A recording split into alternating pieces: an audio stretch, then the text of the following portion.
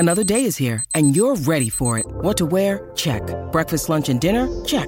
Planning for what's next and how to save for it? That's where Bank of America can help.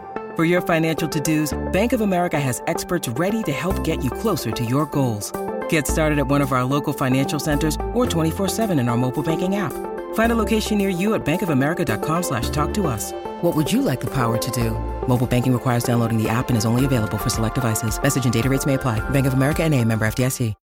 When you need mealtime inspiration, it's worth shopping Kroger, where you'll find over 30,000 mouth-watering choices that excite your inner foodie. And no matter what tasty choice you make, you'll enjoy our everyday low prices, plus extra ways to save, like digital coupons worth over $600 each week. You can also save up to $1 off per gallon at the pump with fuel points. More savings and more inspiring flavors make shopping Kroger worth it every time. Kroger, fresh for everyone. Fuel restrictions apply.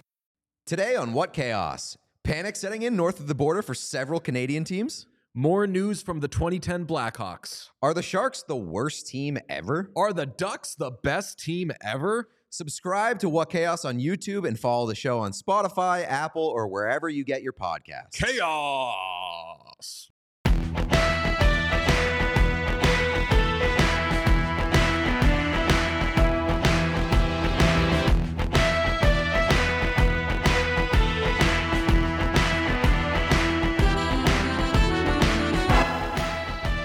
Happy Monday, everybody. It is What Chaos. First full week of the show. DJ Bean, Pete Blackburn. What up, Pete? Hey, how are you? Good. How was your weekend? It was good. I decompressed a little bit. It was a stressful week last week. We can be honest about that. It was the opening of a play. We both said we both had like the same thought, which was very glad there was no show on Friday because we were both gassed, but we missed it, which is a good sign. I wanted to do a show where I know that we're already going to get like some jitters on Friday because we've talked about this. There's 3 hockey days. There's Tuesday, million games. Thursday, million games. Saturday, million games. We're not doing a Sunday show because this is a religious program. But Friday coming off Thursdays, we're going to be like, ugh. I know, get us to Monday. Let's do a show. It's okay, though, because we got a lot of shit to get to when we come back on Mondays. Me, personally, I actually had quite the weekend. Thursday night, I took in the Blue Man Group. Oh, that's right. Squatted up with them, actually, if you want. God. It was amazing. Did you know what Blue Man Group does? Yeah, I mean, they've been around forever. I don't know what they do. Know what they do. Yeah, no, I don't know what they do, but I know that they've been around. They came out. They played a bunch of drums. I knew there was going to be paint involved. I didn't know that there were splash zones in the audience where they give you ponchos because you're going to get wet and soaked with paint. Half of it is them drumming. The other half, fucking with the audience. Okay. Going into the audience, putting paint on people. Like, it's a crazy ass show. Marshmallows involved at all? I remember they had there's a gross marshmallow thing. Where do they catch you with their mouths? Throwing it, catching it with their mouths. And the guy he sucked in like 500 marshmallows. And I was like, okay, I want to Google. My phone was in my pocket, but I wanted to Google, like, has a Blue Man Group ever needed the hospital? Like, do they need to like rush someone to the hospital? He sucks all the marshmallows in his mouth and then he takes them out. And it's exactly what you would think it would look like. It's gross. And then he puts it down. And then he took out a sign that said like $500, put it in front, and was like, if anyone wants to buy this, $500. Except he didn't speak it because they don't talk. Okay. All right. I'll tell you what, though. Sounds like a weird party. It was, well, the NHL is a weird party. Sharks outscored 20-3 over the weekend. Bruins and Golden Knights suffered their first regulation losses. Jack Hughes, we now know, is week to week with his injury situation. Blackhawks sued by another member of the 2010 Black Aces. We'll fill you in on that. Andrew Mangiapane suspended for 1 game for his cross-check. And Yaro Halak, 17-year vet, reportedly on a PTO with the Hurricanes. We need to note, after putting together this show's rundown, what are we, Pete? We are a happy show. Oh, we are a happy show. That's right. Yeah. We are oil men and a happy show. Well, we're fun guys. Yeah. Well, we're also oil men, so we can't be that happy when we're oil That's men. Right. But we're not. And I know the last episode was a lot about Michael Landlauer's absolute fucking bang piece of a press conference. This show is a lot of fun, and it's not always going to be, this is what's happening with this team that's bad. It's just that right now, a lot of funny, weird, bad things are happening with teams. I do know that longtime followers of our collaborative work will be happy we're introducing this segment for what's going on with a couple of teams. Pete, it's Monday and people are pissed. Who's pissed? The Oilers are pissed. Connor McDavid is a little pissed. As an Oil man myself, you can see the Oilers jersey back there. I love me some Oilers, mainly for how insane they are, but things not going great in Oil County. They're 2-7-1.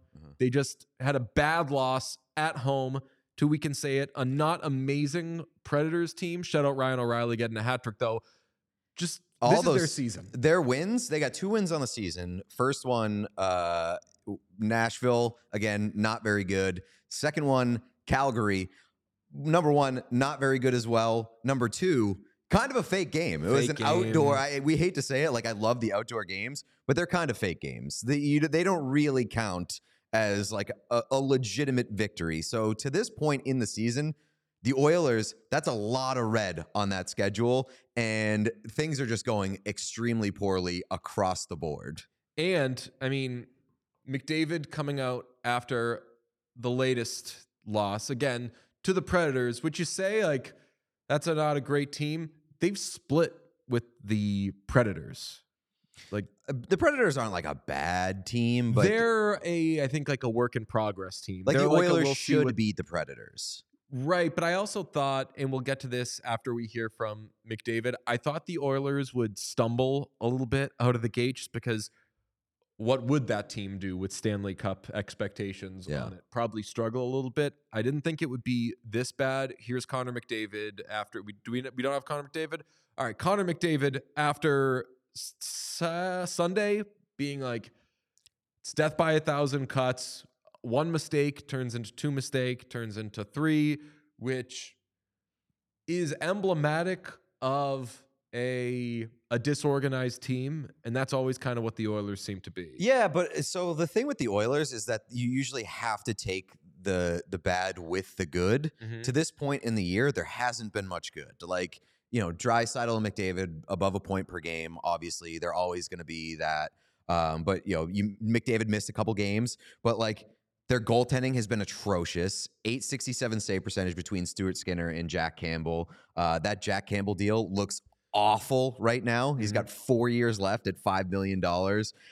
Their bottom 6 is doing nothing. And the big problem with that is that they can't like swap any of those guys out because they're so tight to the cap that they can't really make any moves. So basically your options at this point, if you want to shake things up, is you either have to fire Jake Woodcroft or you have to make a trade. So I'm glad you bring up Campbell and I'm glad you bring up Woodcroft because I think the easiest button to press is Jay Woodcroft and you change out the coach. This isn't really a coaching problem, I don't think. I think it's a dissatisfaction with the roster problem. You mentioned Campbell. Horrible contract that we knew was horrible like 2 months into it, right? Like he was supposed to be... They needed a goalie. Like you knew that it was an overpayment 2 seconds into it, but like if he was an average goalie, he gets them closer to a Stanley Cup. He just hasn't been average. He was supposed to be the Ullmark to Skinner's Swayman. Mm-hmm. And I think that when the veteran you bring in to bridge the gap with a younger player isn't solid, that younger player now has all this pressure on them to be the guy. And we saw moments last year where Skinner was, I guess, the guy-ish in the playoffs, clearly not ready. Mm-hmm. Their goaltending, not great. Their overall roster construction, obviously, if you have McDavid and Draisaitl, you're in great shape. But one of the questions that's going to exist for as long as these two are together, and we'll get to how much longer we think they'll be together, is can you build a roster around two guys making an absolute dick ton of money? McDavid right now, currently making a dick ton of money. Draisaitl right now, not making a dick ton of money. $8.5 million, 2 more years left on that. I was going to say will be on his next deal. It's bad contracts around that have basically taken away the opportunity and luxury of building around two superstar players that way. The Nurse is making $2.5 million too much Yeah. No, you don't see it that way? I mean, I think I don't see it in the way that, like, obviously you have to you pay your good players. I do think, like, what you were saying is that they spending their money wrong around them, which is correct. Like, so I guess I'm agreeing with you, but I don't see it that way. In like you can't win by paying 2 or 3 players a dick ton of money. You absolutely can. No. I think the question is, can you do that? And but the lazy pushback is always, well, you can't win, like, because you'll point to the Toronto Maple Leafs who do the same thing. I am absolutely not victim blaming here, and that's what that would be, because McDavid and Draisaitl are victims. Right. They're doing their job. They're fine. It is very tricky, though, to construct a roster around 2 massive contracts. Right now, you have 1 massive contract. You have like 1.5 in McDavid. You just have to do everything else right, and they haven't. And look, I love me some maligned, very good, albeit overpaid defenseman. I mean, I was, even as an Oil man, I know he wasn't super overpaid, but like I always liked Adam Larson. I like Darnell Nurse. I'm a huge Seth Jones guy.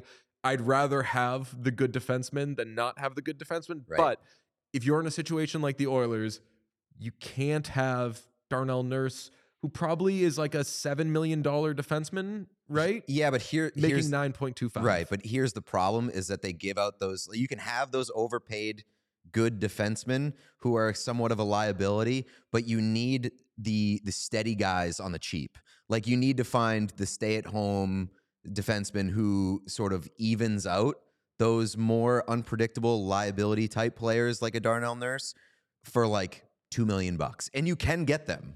It's just you have to identify them and pay for them and kind of, like you said, you have to make the right decisions with the smaller contracts, and they haven't done that. My question to you is, like, how close are we to critical levels of Oilers panic? Because, like, not even just, you mentioned Draisaitl's 2 years away from free agency. Yeah. Like, if this year is shot in a month or so, do we start getting into a discussion of, like, well, at what point do you consider unloading Draisaitl? I think that we know in a year if shit's going to hit the fan with the Oilers long term. Because, like, long term, what you need to have for the Oilers is both of those guys locked in, and then hopefully try to do we'll talk about other stuff that happened with these teams in a bit, but like you try to do the like early 2010s Blackhawks thing of like, we can have super high paid guys, we just need to draft well and have superstars on entry level contracts. Correct. And then once they come up, we flip them and we try to sustain it that way. I think that in a year, if we don't see Draisaitl sign when he's a year out from free agency, then that's when you know things are kind of hitting the fan there. Because remember, Draisaitl, and this is like one of the better contracts Peter Chiarelli signed across any of his teams, signed 8 years and $8.5 million off his entry-level deal. That's an amazing contract. So he probably feels like he's due a bit of, if not an overpayment, not a hometown discount. Well, it's also going to be probably his last big contract. Right. And McDavid, I think, might be more inclined as the captain. It's not necessarily fair, but to be like, hey, I can get sponsorships everywhere. I need to be the one that doesn't go $14 million or whatever he's going to get once he comes up. But I think that the Oilers have to look at Draisaitl and be like, he's going to cost us $12 million, something like that. And if he doesn't want to take that, then you get into, all right, do they move Leon Draisaitl? Again, this is a next year thing. Yeah, I think that, but you get your answer, I think, from him based on whether he signs like as soon as he's able to. Yes. Somebody in the chat said, like, what trade can the Oilers actually make?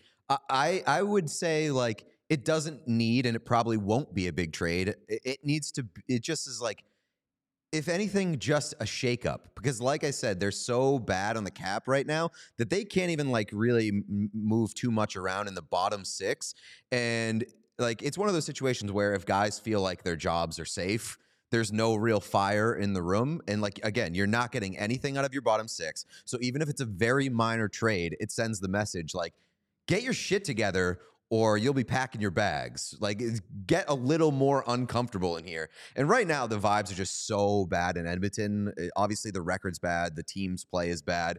You also have Evander Kane's ex sending out tweets and tagging Connor McDavid and like making fun of his fiance and shit like that. Like, things are a circus there. It's crazy right now. The call that I would have made if I were Ken Holland, other than my resignation call, the call I would have made if I were Ken Holland was Boston, Ryan Nugent-Hopkins, $5.1 million, Boston, Linus Ullmark, $5 million. And I don't know what picks would need to be involved. If you're the Bruins, you don't make that trade.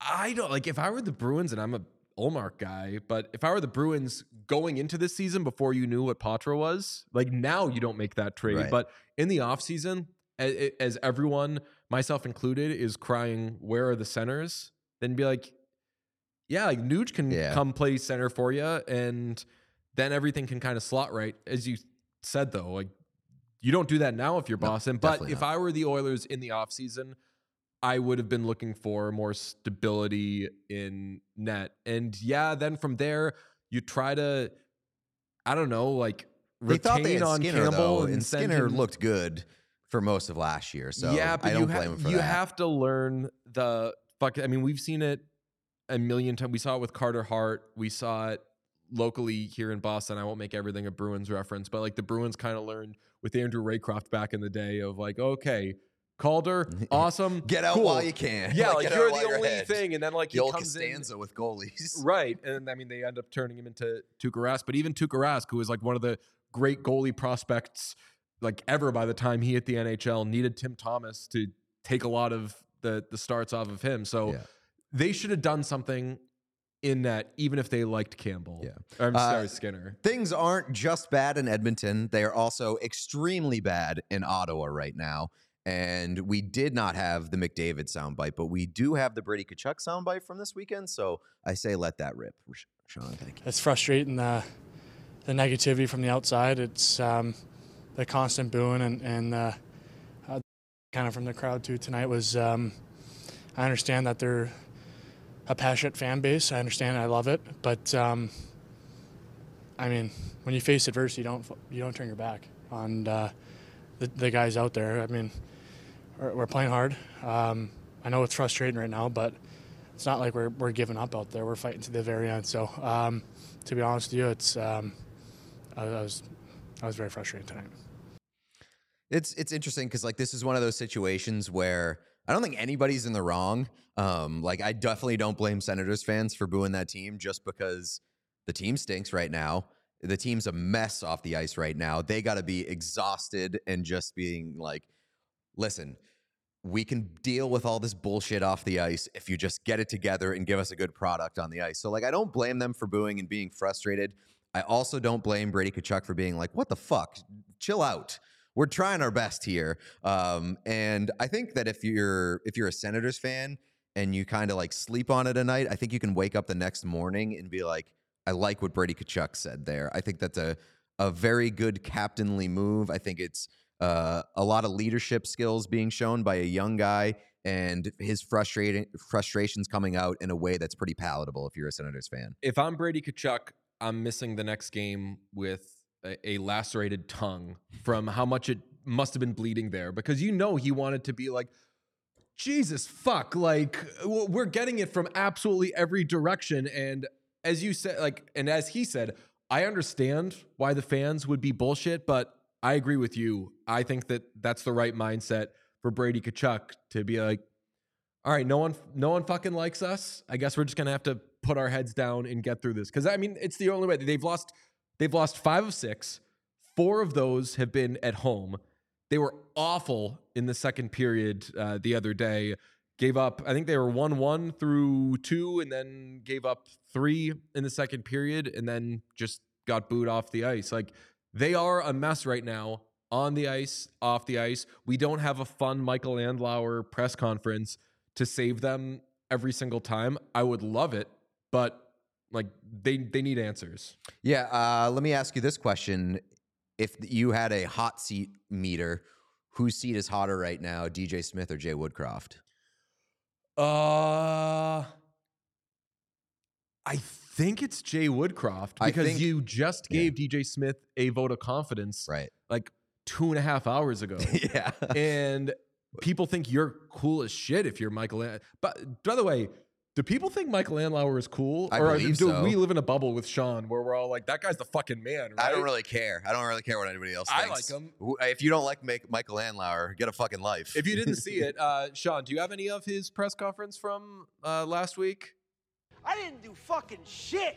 I didn't rig shit. I didn't fucking do this. I'm not worried about it. I'm not worried about any of this. This world's fucking so fucked up. I'm done. Do what you want. Pull the plug. I'll kill you. Yeah, that guy rocks. I think that the answer is Jay Woodcroft. Like, his seat is hotter right now. I think the answer should be DJ Smith. I agree. Because DJ Smith was a bad coach last year. And I think that you could have entered into this offseason being like, short lease for DJ Smith if it doesn't start off too hot. But I think that the Oilers are in a more desperate position in terms of frustration and lack of flexibility for what they can do and for how much longer they can wait it out. So his seat is probably hotter. So should they have, should that have been a house cleaning press conference then that they had on, what was it, Wednesday? No, because I don't think that you can tie the team struggles to, I don't think that it would come off as throwing DJ Smith under the bus with Dorian for almost like no real related reason. So I don't think that you do it at that time. I wouldn't have given him the vote of confidence, that's for sure. Yeah, it's just that schedule-wise, they were off for a while. They had that game against the Penguins that they won, by the way. They'd won 2 straight, so it would have been weird if they did that, but they'd had some... they got smoked by the Sabres and the Red Wings the previous week. 2 great teams. The Red Wings, I was ready to put them coming crashing back down to earth in the rundown for this show, but no, shout out the Red Wings. No, Red Wings rock. We could say something positive about them. They had the Bruins at first. Well, that was a great win for the Red Wings. It was. Horrible loss for the Bruins. Yeah, it was a nice, it was a gutsy win for Detroit. So shout out to them. Third final team that is pissed, and it's once again north of the border. Who? The Toronto Maple Leafs. What? We talk about the Maple Leafs on this show, so this should be the fun, cool, nice segment then, right? That's right. How they doing? Is everybody happy? Everybody's happy in Toronto. No problems there. I like Ryan Reeves being there. Is that good? Yeah, it's going well so far, that's for sure. Cool. That's definitely not a deal that they should have regretted immediately and already don't regret. Yeah, I think we can get into the discussion of whether Brad Marchand officially broke the Toronto Maple Leafs. People forget this. The lone guest on our show so far, there are no social clips of this, but Brad Marchand was on our show last week, and he was great. If you haven't seen it, check it out. Shout out 1,000 Instagram followers over the weekend. So pump the things to subscribe to. What Chaos Show on Instagram, What Chaos Show basically everywhere except for TikTok, which is just What Chaos. I want everything to be What Chaos, but they were taken. So What Chaos Show everywhere except for TikTok, which is just What Chaos. Okay, so last week, Bruins play the Leafs on Thursday. I watched it on DVR. I'd gone to Blue Man Group that night, actually. Oh, that's interesting. Brad Marchand in the corner gets tangled up with Liljegren. Liljegren goes down, we'll say. People actually were calling it dirty and like can opener and stuff like that. Like, I honestly thought it was guys battling. Did we talk about it last week? I don't know. Okay. No, because it was Thursday. Yeah, I didn't think that it was dirty. I think I think Marchand's dirty. Maybe, so, yeah, like, right. We can all agree that Marchand's done some dumb crap over the course of his career. He'll be the first person to tell you. He told us. Love the person, dirty right. player. It looked like it could have been called a trip, but I don't think it was dirty. If anything, like Liljegren cuts into Marchand's ice. Right. And so like anybody who's calling for suspension, I think reaching a little bit just because it's Marchand. You got perilously close to talking about hits. That's we true. We don't talk about fucking hits on this show. We Nope. don't break them down. Once you talk about like, Liljegren's leg was, we should have a lunk alarm for breaking down hits in this show. We should give that to Sean. Just and it's let just her rip. like the Department of Player Safety. Yeah, so that set off a whole chain of events. The Leafs bench was talking to Marchand, and you can see in the corner that one Tyler Bertuzzi having a great time reacting to what Marchand was saying, but who wasn't having a great time with that clip was our pal Steve Dangle. Roll the clip. Want to talk about someone else? Tyler! It's pretty funny, huh? It's pretty funny. Get off the Toronto Maple Leafs. 10 points in 7 games. All you were able to get is a $5 million one-year deal. I wonder why. What a teammate. What a teammate. Oh, yuck. What knee slapper was going on there on the ice? He just got demoted to the 4th line. What? I could pull a Brad Marchand and kiss Steve Dangle for that clip. For real. So fucking good. And so, since like you gotta know, folks, I don't know Steve too well. You know him better than I do. Yeah. That is 1,000% from the heart. That ain't some yeah. scripted. That is some real, like when he yells, "Get off the Toronto Maple Leafs," he fucking means that. I mean, that is absolutely going to be cut and clipped and packaged for any time that we talk about the Maple Leafs the rest of the season. We don't want to talk about them anymore. Get off the Maple Leafs. Get off the Maple Leafs. I sincerely love Steve with my whole heart. And I've been literally following Steve since I was a freshman in high school. So, like, he was one of the first people that I was like, I want to do what this guy's doing because I love him so much. Absolute bozo and a Looney Tune sometimes. And I say that with all the love in my heart, but holy shit, what a clip. I also saw that clip. Somebody had tweeted, Bertuzzi needs to be saved from this fan base. Yeah. And it was a still of the shot on the bench. So I didn't know what the clip was going. I didn't know that it was me forever Steve. to watch it. So like, I love that he is the like derogatory this fan base. I love him. I love the Leafs fan base. It has been so fun to watch just be completely on fire to start this season. Yeah, the Ryan Reeves thing. Reeves came out this weekend and was talking about how like Marchand was lucky that Reeves wasn't on the ice again, when it turns out he actually was. They shared the ice, I believe, in 2 separate shifts after that clip happened, which tough look for Ryan Reeves to be the tough guy who's like, oh, you're lucky I wasn't out there. But you were. All right. We'll talk about Reeves and then we'll talk about Bertuzzi. On the Reeves thing, just sign some moxie. Never fucking works. Just sign this guy and now no one will mess with us. Does not fucking change the actual overall fortune of your team. The Sabres did it back in the day where they were like, we're going to get Steve Ott, and I forget who else they got.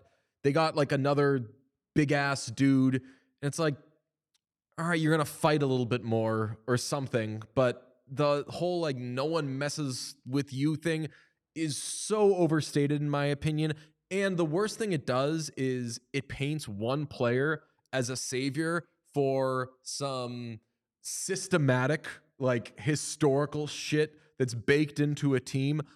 There's no one player you could say, like you could have given the Leafs Milan Lucic in like 2013 and they wouldn't have been a tough team, you know? Yeah, I mean, I think it is valuable to have those guys.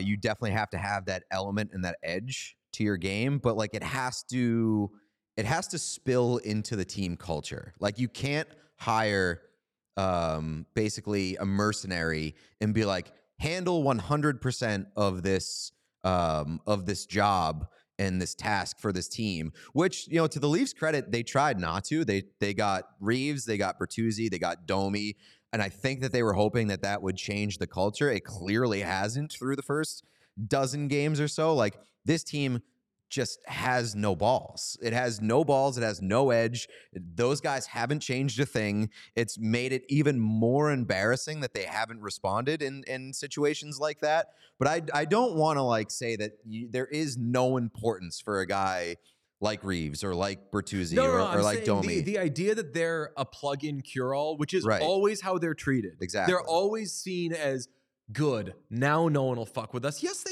fucking will. It's one guy. Right, but they will. Teams will always fuck with you. Yeah. If they find the opportunity, they will fuck with you. making them think about it because they may have to pay for it later there is value in that. I think it's becoming increasingly dated, though.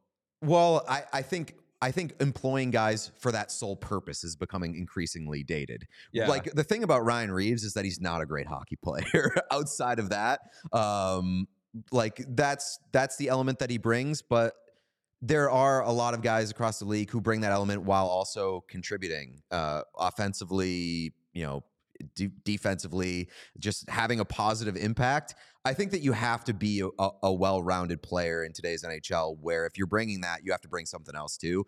And Ryan Reeves, as he gets older in his career, is bringing less and less of the other stuff. And that's what brings us to Tyler Bertuzzi, because I think that you sign a Ryan Reeves, and ideally, if there's a power forward out there, which like good power forwards are not only tough to get, they're tough to get without fucking up your roster because you generally have to pay dearly for them. Mm-hmm. And the contracts always age horribly.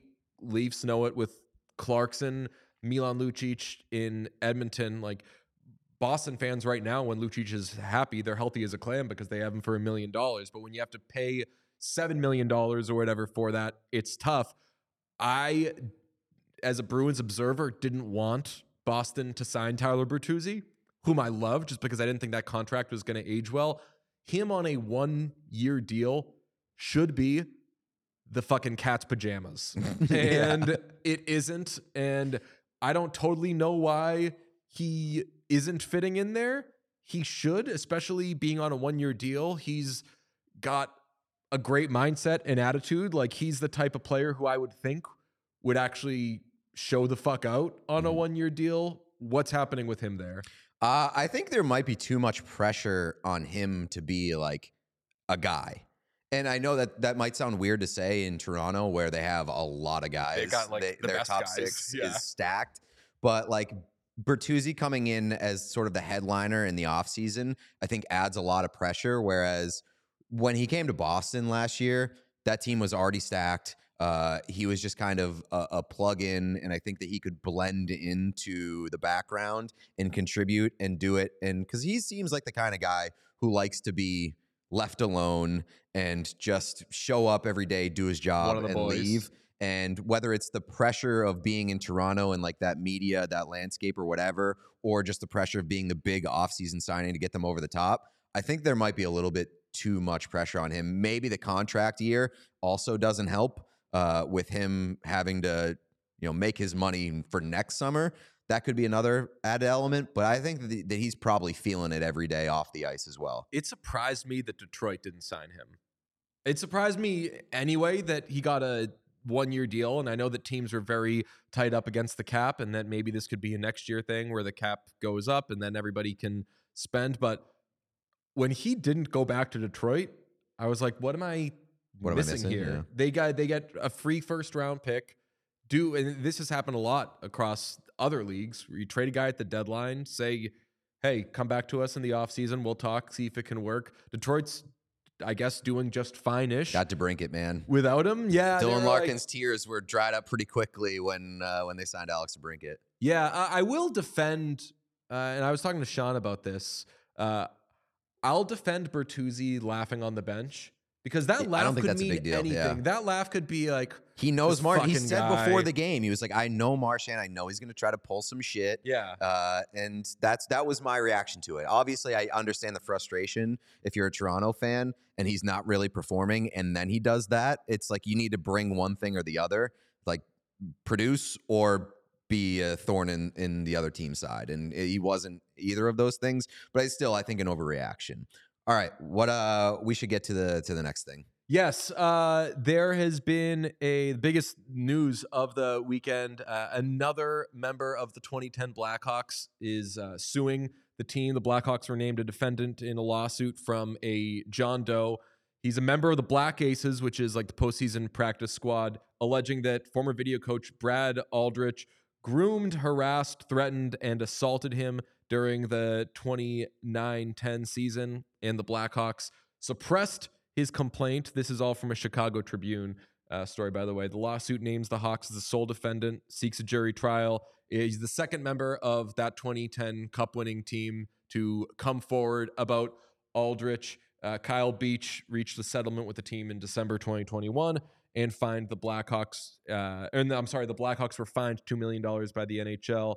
Aldrich, if you don't know, left the Hawks after that season, June 2010, had some other jobs. Yeah, maybe the worst part is we went to work with young people because the Blackhawks let him off the hook. Right. Went to, worked with a high school or a college team or something like that.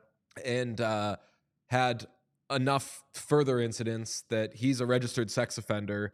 The Blackhawks lawsuit allegations are, and this is again from the Chicago Tribune, that Aldrich sneaked into the bedroom while John Doe and a woman were having sex, tried to insert himself into the encounter, making his presence first known by playing with John Doe's feet in the dark, offered to pay for John Doe to receive sexual favors from a masseuse if Aldrich could watch, and on multiple occasions approached John Doe from behind, grabbed him in a hugging gesture, ground his penis against John Doe's back and rear end through his clothes, sent harassing text messages, and sent a text message stating that he could give oral sex better than any woman could.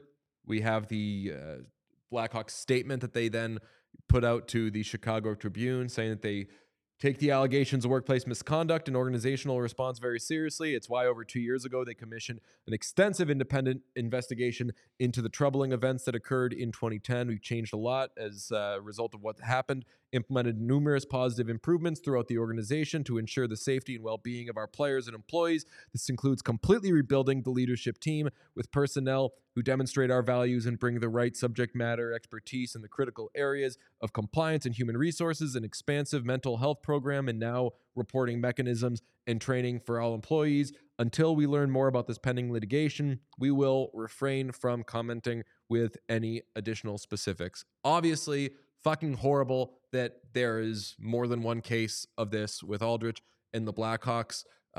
Obviously, credit to the victim for coming forward. It's not always possible or easy for victims to do that. So that's a step in the right direction.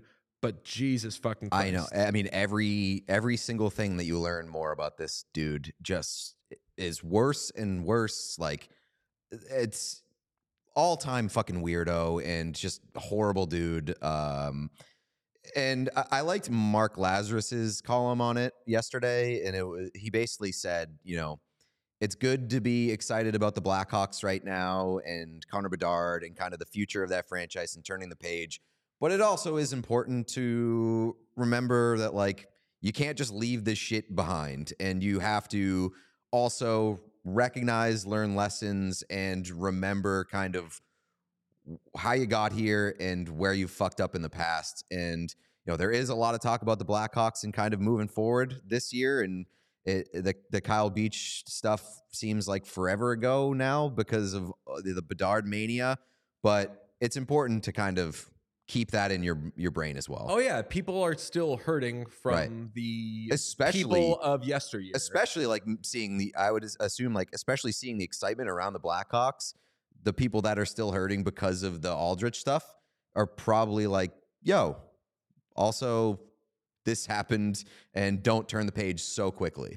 All right. This is it's a young show. We're figuring out what it is. We have a pretty strong idea of what it's going to be. It's going to be fun stuff with players and everything. And we're going to talk about whatever's happening in the NHL. But we all agreed that this is where it's appropriate to be newsy and catch people up and just make sure everybody knows what's going on with shit on and off the ice in the NHL. Yeah, I mean, I would love to not cover this stuff. I'd love to not talk about it. I would love for it to not exist. But when stuff like this happens, we will have to talk about it because we want to cover the good and bad. We want to keep anybody who listens to the show up to date on what's going on in the NHL, whether it's good or bad.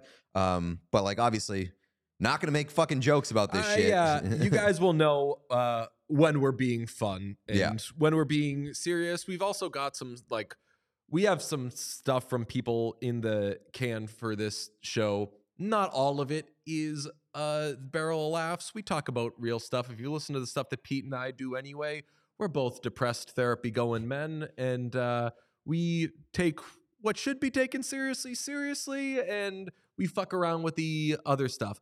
I'll tell you what I've been fucking around with. I know what you're about to say. Gut health. Gut health. Pete had not had Olipop until Sean, recently. Get in here. And get in here. There you go.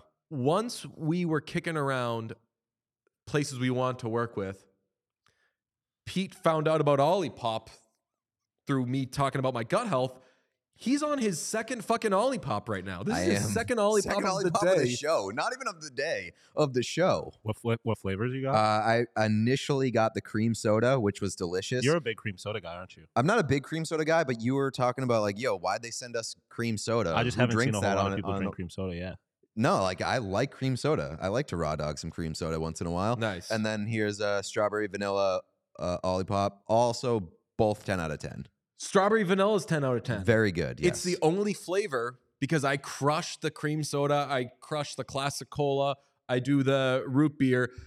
You know when something's so good that you like can't move on from it? Like it's like a child like my nephews are watching The Nightmare Before Christmas every day because they just found out about that movie and they're like, yo, this shit bangs. I got to watch it all the time. I'm pummeling the classic cola so much that I haven't even tried the strawberry vanilla. And here you are saying it's a 10 out of 10. It's a 10 out of 10. And it's a 10 out of 10 for gut health because it's prebiotic.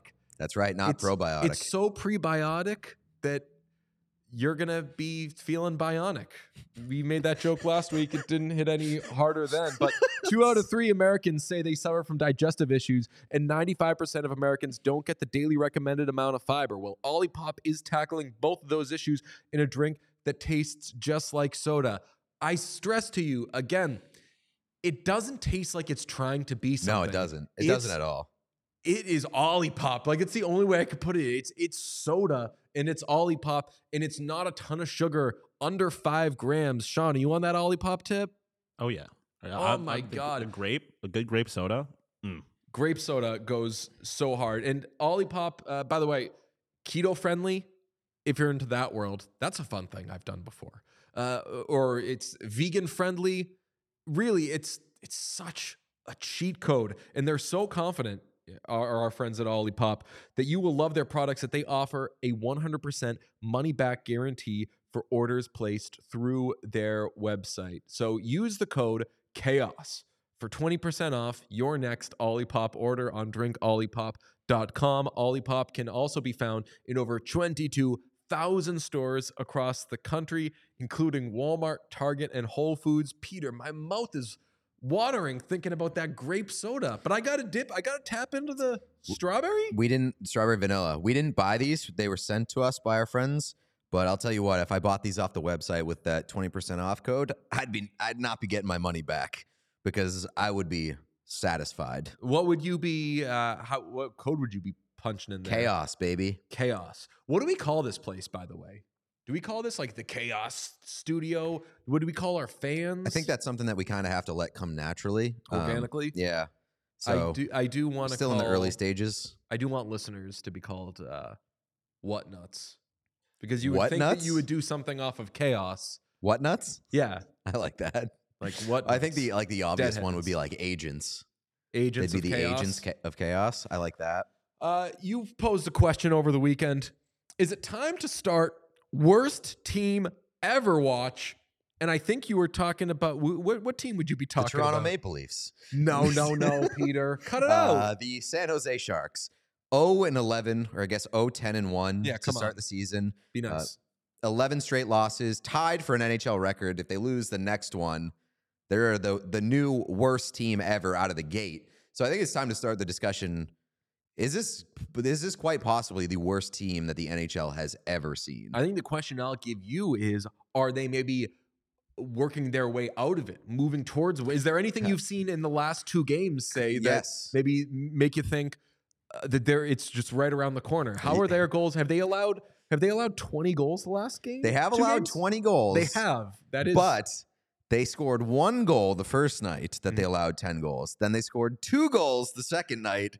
So we are moving in the right direction. Don't let the Sharks get hot. That's right. Do not let the Sharks get hot. We're trying to figure out, when will they win? What would it look like? Sean, please tell me. Do you have it? the things. If not, The odds? that's okay. No, Okay. not the odds. I got on my my Chat GPT Oh, God. bullshit again. That's okay if we don't have it. Okay. We don't have it. But What was the prompt to Chat BBG? I asked Chat GPT, Sean, it's in your text, I believe. No sweat if it takes a minute. I asked Chat GPT, what would it look like if the Sharks won? And Chat GPT was like, what does that mean? They literally didn't know. Incredible. Yeah, I texted it right to you, Sean. And they said, we can give you pictures of Sharks celebrating a victory, or do you mean the Sharks winning really? at hockey? And I was like, we're not allowed to, I wasn't allowed to say Ryan Reynolds or Free Guy or anything. Yeah, but now you can say the Sharks. I mean, they used the Pittsburgh Penguins logo and the Right. So like maybe they're NHL friendly. Maybe there's an NHL license involved somewhere. Well, Sean's cooking on that, so we can get back to that once he's ready with it. But do you think the Sharks do become the worst team of all time? I'm not willing to rule it out at this point. I think their roster isn't as bad. I mean, it's bad, but it's not this bad, Who do you like? especially up front. Yeah. I mean, they got Tomas Hertl. Yeah. I mean, Logan Couture's hurt, but like he's on the roster. I like Anthony Duclair. He scored a goal over the weekend, and somebody asked him about it, and he was like, "Why the fuck are you asking me about a goal that I scored in a 10-2 loss?" He literally said, "Like we gave up 10 goals. Who gives a shit that I scored?" Yeah, that's the right answer, but it's also the right question, because what the fuck are you going to ask those guys in that room after? That's where like it sucks being a beat writer. You have to go in and be like, "What do you think happened out there?" And they speak in hushed tones, and they're like, well, just got to go back and try to do it again tomorrow, unless you're the man like Brady Tkachuk, and you're like, "Look, man, we're fucking trying." I'm not shocked that the Sharks are a disaster on the back end, because their entire defensive group and their goaltending is just a bunch of jabronis who it's tough on the back end. And it's more surprising to me that they've scored 12 goals in 11 games. 12 goals in 11 games with an .873 save percentage in net. You're not winning any games. Well, I mean, we talked about my namesake, DJ Smith. Mm-hmm. We talked about my oil man, Jay Woodcroft, is friend of the show, Quinny, in any sort of trouble. Shouldn't be. I saw him answering questions in post-game interviews, which I guess it's kind of fair to be like, you've given up 10 goals in 2 straight games. First team to do that since like 1965. Fair to ask the question, like, are you a little bit worried for your job now? But he shouldn't be worried for his job. The Sharks should be thrilled with how he's coaching. They're supposed to lose games. Yeah. And also, I know Sharks fans aren't going to want to hear this. It's too soon. It's 11 games. They've lost 11 games. No, but like I'm saying into the David Quinn tenure. Like, correct, yeah. We're bringing you on to get through this rebuild. And typically teams do talk about like, this is how many years you have. And a lot of times you end up getting canned before that. And that's where the NHL and professional sports aren't totally fair. I'm over to the corner of my eye. I can see Sean working. I'm trying to not things, look at it. It's so fucking funny. But it's too early to pull the plug. Well, he hasn't been given a fair shot. He hasn't been given a good roster. I don't like the idea of firing a coach. I mean, it will be tough if they go 0-82. Like, you got to win some games, even if you're given a shit roster. So, I think it's too early. I think he's doing what the Sharks need him to do. They need to lose. I think the bigger question for me is, I have 2 questions. I'll get to this one first. Who do you think they beat first? Because they have an interesting little schedule coming up, and I'm looking at, there's an Oilers game. They don't play the Oilers next. They play the Oilers the game after their next game. I think this is shaping up for an awesome opportunity for the Oilers to hit like code red by giving the Sharks their first win of the season. I think the Sharks need to beat the Flyers tomorrow, Tuesday. Like, I think what? Right, like it's not going to change the fortunes of their team, but like if the Oilers should be seeing them as food, But I know that you're right, and the Oilers are a mess. And Nobody wants to talk about it. The Flyers are a little respectable this year. Flyers are respectable, but they're also a little banged up right now. Yeah. So I think the Sharks, if they wanted to not get like really, really, really bad, which it already is, if they don't want it to get even worse, beat the Flyers tomorrow, and then you can go and lose 3 in a row probably, or go like 0-2-1 against the Oilers, Knights, who the Knights got. I'd be pissed off right now. They're like, what the fuck? Somebody beat us. And the Ducks. And they got the Panthers. Boy, oh boy, this could be. So the Sharks' upcoming schedule: Flyers, Oilers, Knights, Ducks, Panthers, and then finally the Blues. Which, like, I think they're winning. If I can bet that Blues game right now, you can. I think like Sharks win that. I mean, there are look ahead. There's an ability to bet on who the Sharks get their first win against on FanDuel. Well, thanks to ChatGPT and Kevin O'Connor for teaching me how to use all these things. We do know what it would look like if the Sharks won. Folks who are watching. That's incredible. Pete, could you describe to anybody who's just listening on audio? If you're listening on Spotify or wherever you listen to your podcast, this is basically a birthday party banner that says "We won," and some angry and happy looking sharks. One with a crown on its head, kind of like the Finding Nemo shark. That's fish are friends, not food. And there's buried treasure that they're swimming above. There's some party horns in there. This just looks like a real party. We for sure need to tweet that. Yes. Yeah. Hopefully when tomorrow the Sharks win against the Flyers and not on Thursday against the Oilers. And then for content purposes, I'm really hoping that the Sharks get their first win against the Oilers. Oh my God. And I think Woodcroft would be gone if that happened. Probably. But then they also offered, they said, or did you mean like the San Jose Sharks? Because here's what that would look like. Oh, that's not bad. That one's confusing. They don't have licensing on the Stanley Cup, but that's pretty close to the Stanley Cup. The one on the left is. The one on the right is like a golf trophy or something. Yeah, and if you'll notice, the one on the right has hockey players, and the one on the left is a bunch of animals. There's I didn't see that. Mix. Which honestly, I saw that, Brent and Burns. I thought it was Brent Burns. Yeah. And I was like, he's not on the team anymore, ChatGPT. Get your shit together. That's that's a cool. We got to tweet that too. I mean, we should just let it rip on all of them. So that's what it looks like. The other one's funnier. This one's more photorealistic, I guess. We're going for a good social presence, by the way, so follow us on everything. If I were tweeting these, I would just tweet them with nothing. I would just put them out there. But we've got a nice brain trust here. And some of our social shit, man, doing well. The Marchand clips are doing well. Yeah. I did see a comment last night that said the thing about the shrinking captains that said, this is a stupid question. Who produced this? Did see that, yeah. It was our finest doctors were on it, scientists.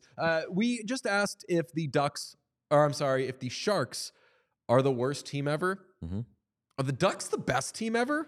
I mean, they're a wagon. They're looking like what the Sabres were last year / like what the Sabres are supposed to be this year. Like, they're the most fun team in the NHL right now. I'm so glad we haven't talked about the Sabres yet on this show. I know. We're waiting for it. The Sabres are good now. But the Ducks are fun, man. The Ducks, that team, I tweeted last night, that team, the Ducks are dogs, if there's one way to put it, because 6 straight wins right now for Anaheim. 5 of those wins have included a third period comeback. So never count out that team. They are a scrappy little bunch. Mason McTavish rocks. He's had 3 game-winning goals. He leads that team in points. He for sure looks like the real deal.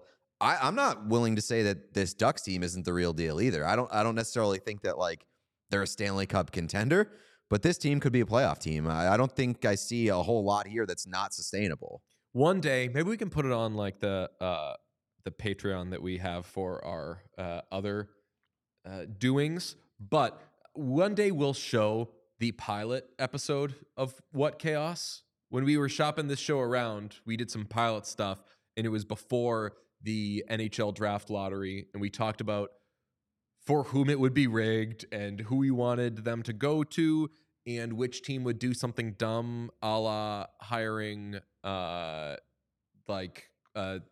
coach that wouldn't work with the young player and all that stuff.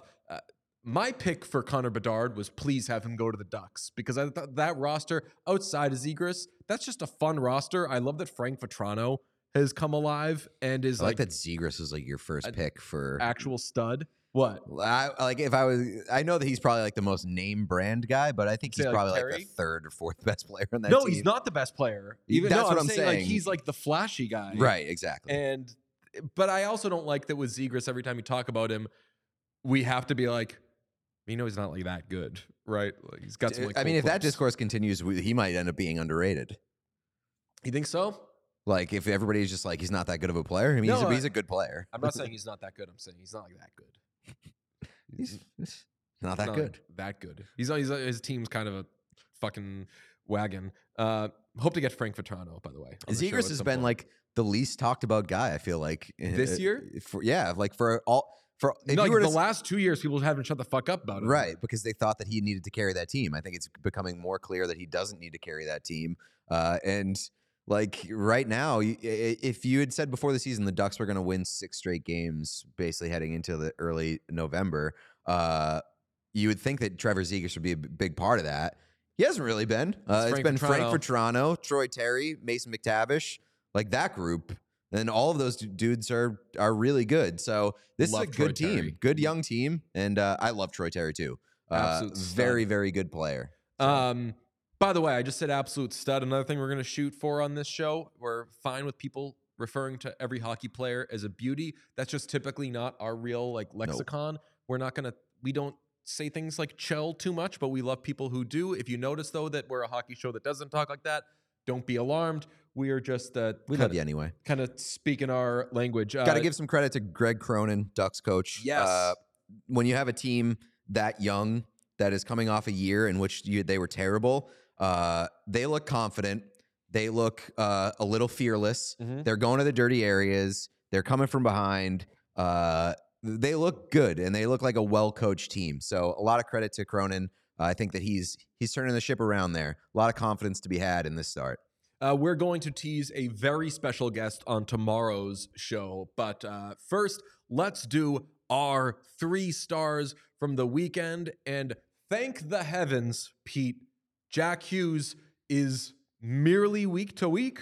Merely week to week. So I have to give a big old first star to the doctors that saved that guy's life, apparently, because this has been the most dramatic injury saga that you could ever hope for in the early going. I know Connor McDavid got injured, but like the Jack Hughes injury was a real soap opera because it looked rough when he went into the boards shoulder first, and just the dramatics and like the discourse that was coming out of that was like, oh my God, what are we gonna do? Oh my God, Jack Hughes, is he in jeopardy? Is he like, are we gonna see him again? So all the shit that you're saying right now, like making a face as you be like, how ridiculous was that? I was doing all that. I was like, for sure, like, oh my fucking God, no, not Jack Hughes. I was worried, and I would have been devastated if Jack Hughes was injured long term, because especially with the way that he started the season, Jack Hughes is one of the best players in the NHL, and when a healthy Jack Hughes is on the ice, the league is better for it. But like, we could have calmed down a little bit. It didn't look like he was going to be like gone for the season, at least in my mind. It was maybe a few months, and like that would have been bad, but everybody was acting like PK Subban worst case scenario avoided. PK Subban couldn't eat right for like days. He was missing his ESPN shifts because he was in church. And it's not like the Devils would have crumbled if Jack Hughes was out of the lineup. They have a good team. I think there was going to be some like Fire Lindy chance.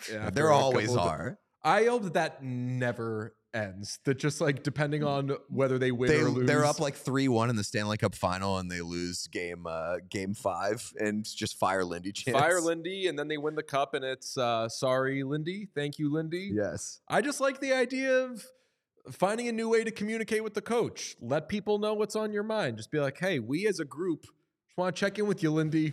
We think you're doing a good job. I got a star that's got to go the way of Ryan O'Reilly He had a hat trick in that win over the Oilers. I think a guy. You're obsessed with mentioning that. Get what? Ryan O'Reilly had a hat trick over the I Oilers. wanted to mention it at some point in the show, and I put it both in the beginning and in the end to make sure I got to it at some point. So shout out to a guy who a little long in the tooth, changing teams. People wonder what are they going to be. Good for Ryan O'Reilly. But my real star goes to Zdeno Chara because he completed the New York City Marathon in 3:19:19, an improvement on his 3:38:23 in the Boston Marathon this year. And if you're saying, wait, he did the Boston Marathon and the New York City Marathon? Oh, yeah, because he's done 6 marathons this year and 4 in the last 6 weeks. Did you know there was a Jackson Hole Marathon? I did not. I didn't until Zdeno Chara ran it. Zdeno Chara, who's got to be, 46 now, I think? Just a million years old. I'm not far behind, so I can say that. I'm like 11 years behind. But old ass, should be, washed, retired athlete or whatever. The man is a freak. And I think 3:19:19 is an actual good time. I don't know anything about marathons, but I'm pretty sure that's what I ran a half marathon in once upon a time. Yeah, it honestly makes me sick that he's doing this because you should run 1 marathon maybe if you're a psychopath in a year. 2 marathons, you've got something wrong with you. And you said what? 6 or 5 in 6 weeks or something? 6 in the year, 4 in 6 weeks. That's absolutely sociopath level. Something's wrong with you. Get it together. Find some other ways to spend your time. So on the scale, it's 1 psychopath. 4 to 6 is what in 6 weeks is whatever. What is it if you run a Jackson Hole Marathon? That's got to be rock bottom, not to make rock a pun top. up. Yes, right. Well, Jackson Hole, it's got to be bottom, right? It's a hole. Yeah, but it's also the top of the list. Fair. And Zdeno Chara famously is taller than a lot of people. If you're going to small market marathons, you really you've really got a problem. You got to take a look at yourself. What if you were running your first marathon and you get up to that line when you ever done one of those races? No. You know that I just said, but if you know you there's do one of those, you got an issue. So I do a lot of things that mean we all do a lot of things that mean we have true. issues. But when you arrive at one of those things, it's not like everyone's at a starting line and they run. It's just a block of people filled up and they're like, okay, go. And then you all start running. So when you're imagine standing around that group and it's your first time running the marathon and you're like, I'm going to pick one off the beaten path. I don't know, Jackson Hole. And you show up, you get there, you're a little nervous. You're like, I wonder if I got what it takes. And fucking Zdeno Chara is standing next to you. He's going to be locked in with that pregame Zdeno Chara shit. I would try to run as close to behind Zdeno Chara as I could for that entire marathon. Because you ever hear the concept of drafting? Yes, but I don't really know what it means. It means the airflow that comes will in race car driving, it flows over the windshield and it prevents more resistance. So if you draft behind a car, you're missing that airflow that provides resistance. And you have an easier time, and I think you save gas mileage. Yeah, it's why some people drive really close behind 18-wheelers sometimes, which is super dangerous and you shouldn't do. But get me in away. theory, saves you gas. Yeah. Wow. Yeah. It's the air drag. So to save gas in a marathon, I would run very close to the Zdeno Chara. But, and this is a family-friendly show, you have to consider if you're drafting of an extremely tall person, where is your face measuring to Mine's the right. rest of that person's Mine's body? right in this Jackson Hole. I think mine would be, yours is you're probably getting some knees, which is fine, but you're getting a lot of sweat either way. I'm not just saying just any tall person, you're going to be aligned with all that. So marathon runners, that's your tip. Also, I want to make one of my stars, Ryan O'Reilly. We've got a very special show coming your way tomorrow. We said that Marchand is not the only star guest we have on the show. We said we have more. Here it is. The Chicago Blackhawks are very proud to select I was just like getting called a robot. Do you mind that? I just play hockey, guys. Connor Bedard on the show tomorrow. Yep. Very exciting. And if you heard it in that clip, he's been called a robot before, so it's our investigative report into finding out whether or not Connor Bedard has a personality, whether we can make him laugh. That was a big goal of ours. So let's see how it goes. But I'm very excited that we have Bedard on the show as our second guest. That's a big thing. The cool thing about taping these is if we don't think they're that good, we don't need to pub them that much and we can just kind of let them fly under the radar. We're telling you, don't miss this. It's a good interview. It's a good interview. In preparing for this, I was on my Nardwar shit, watching and reading everything I could about Connor Bedard. This, other than Connor Bedard playing hockey, is the best Connor Bedard piece of content that will be out there. I would tend to agree. I'm very excited about it. I was very excited about once we wrapped.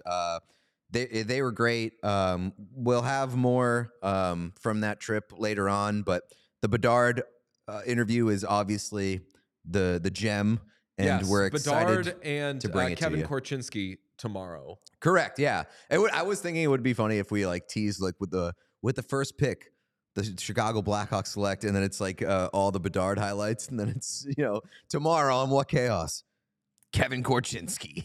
I would take Korchinski first overall. Have you watched much Blackhawks Sure this have. year? Yeah. He's a fucking He's stud. awesome. Yeah. I love that kid. Yeah, he's very good. He had a good assist on a Bedard goal recently. And when I found him right below on the goal line. It was Bedard from Foligno and Korchinski. We're hoping to do something with Nick Foligno at some point. Maybe that could be down the road. But I saw that goal and I touched my heart. I was like, our nice boys. Connor Bedard tomorrow. That's Monday's episode.